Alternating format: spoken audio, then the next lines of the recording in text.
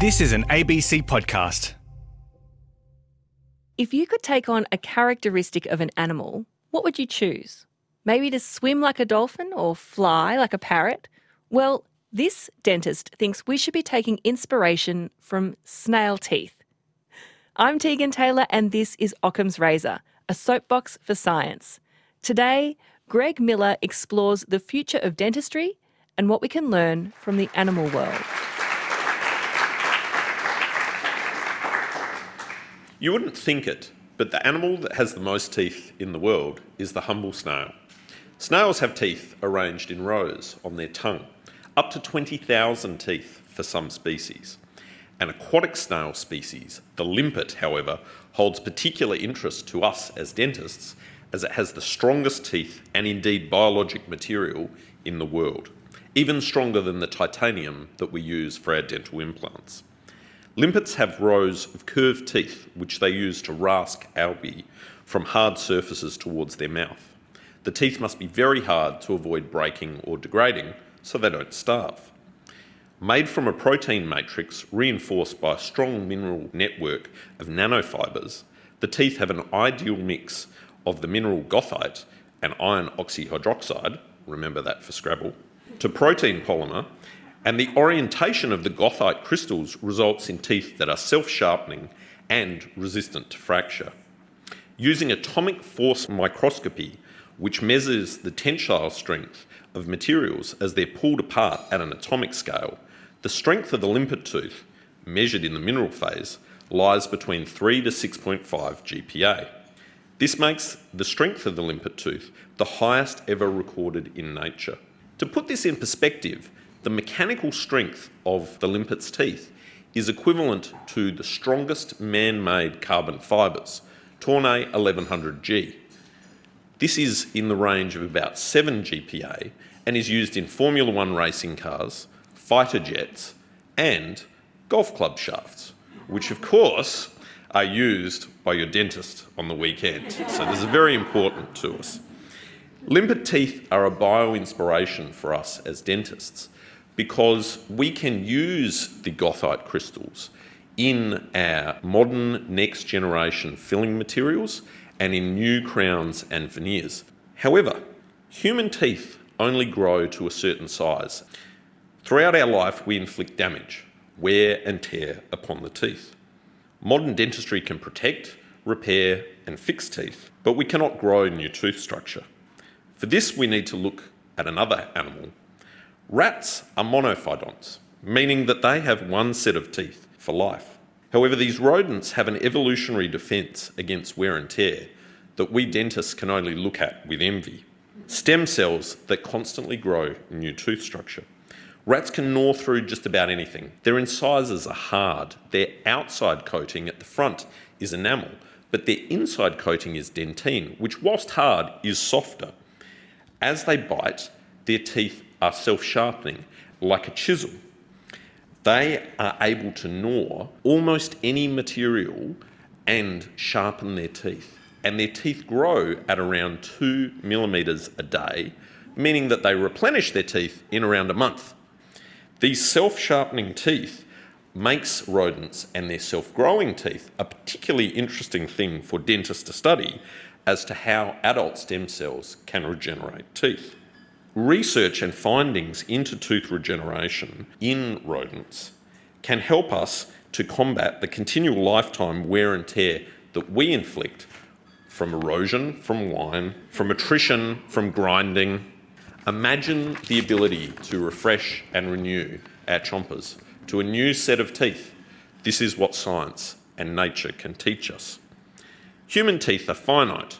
To replace missing teeth, we as dentists use dentures, bridges, implants. We think we're pretty smart doing this.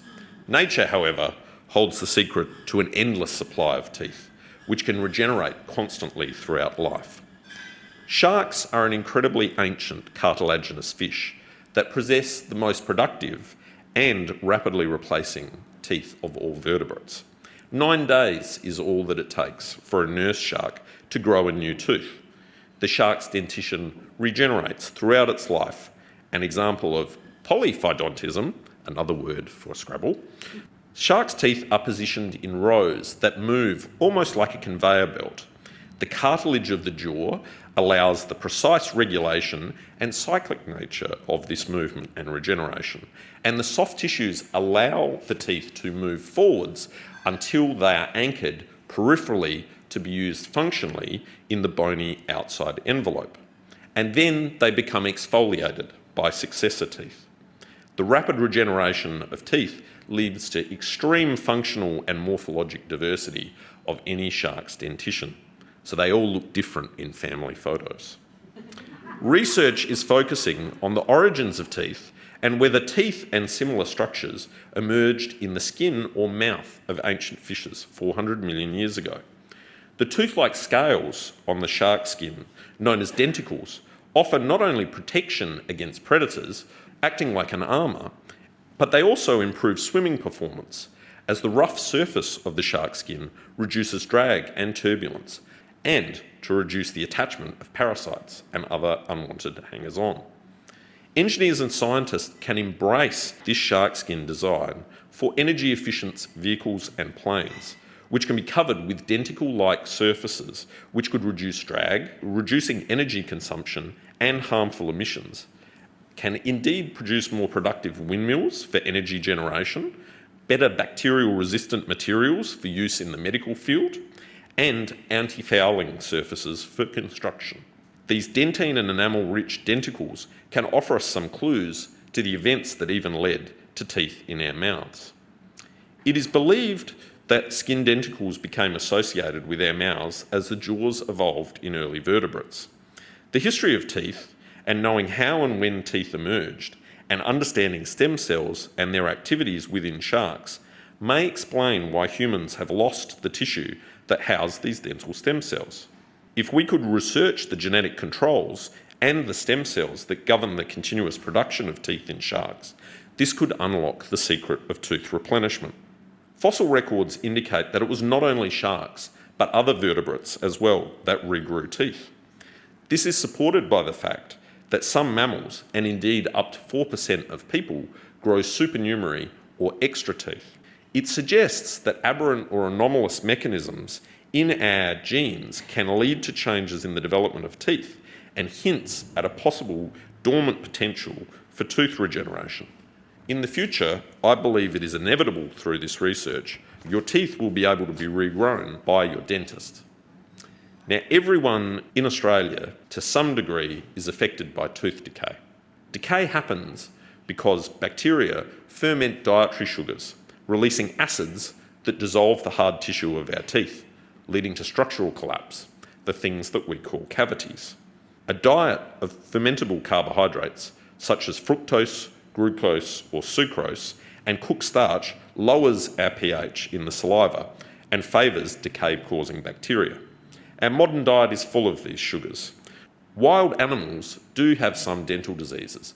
However, studies into our closest relative, the wild primates, demonstrate that they have less than 10% incidence of decay.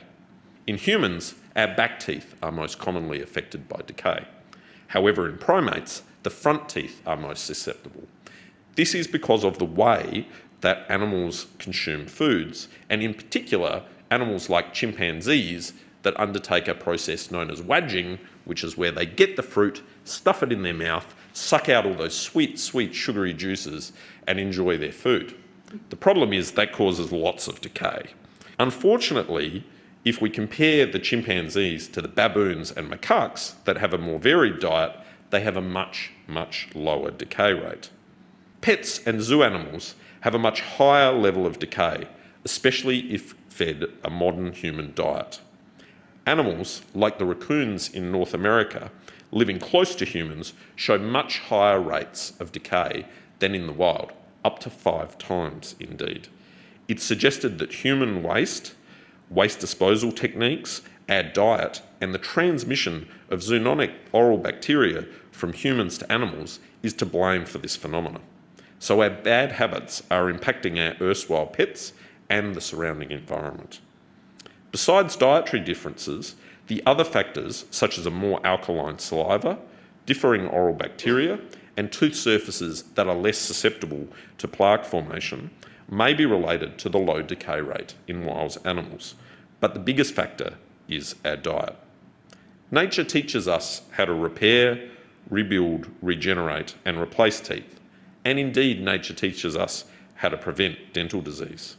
As time is short, I'd be happy to tell all those in the live audience over a wine, cider, soft drink or chocolate at the bar what the simple solution is to this dilemma, which is a sugar tax. But that, for the listeners, is a time for another talk for another day. Thank you.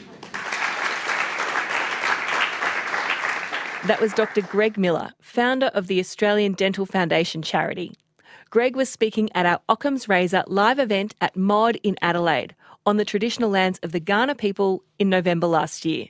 And our next live event is fast approaching, so if you're in Perth, we'd love to see you at our show. It's on the 22nd of February, and you can find all the details on the Occam's Razor website.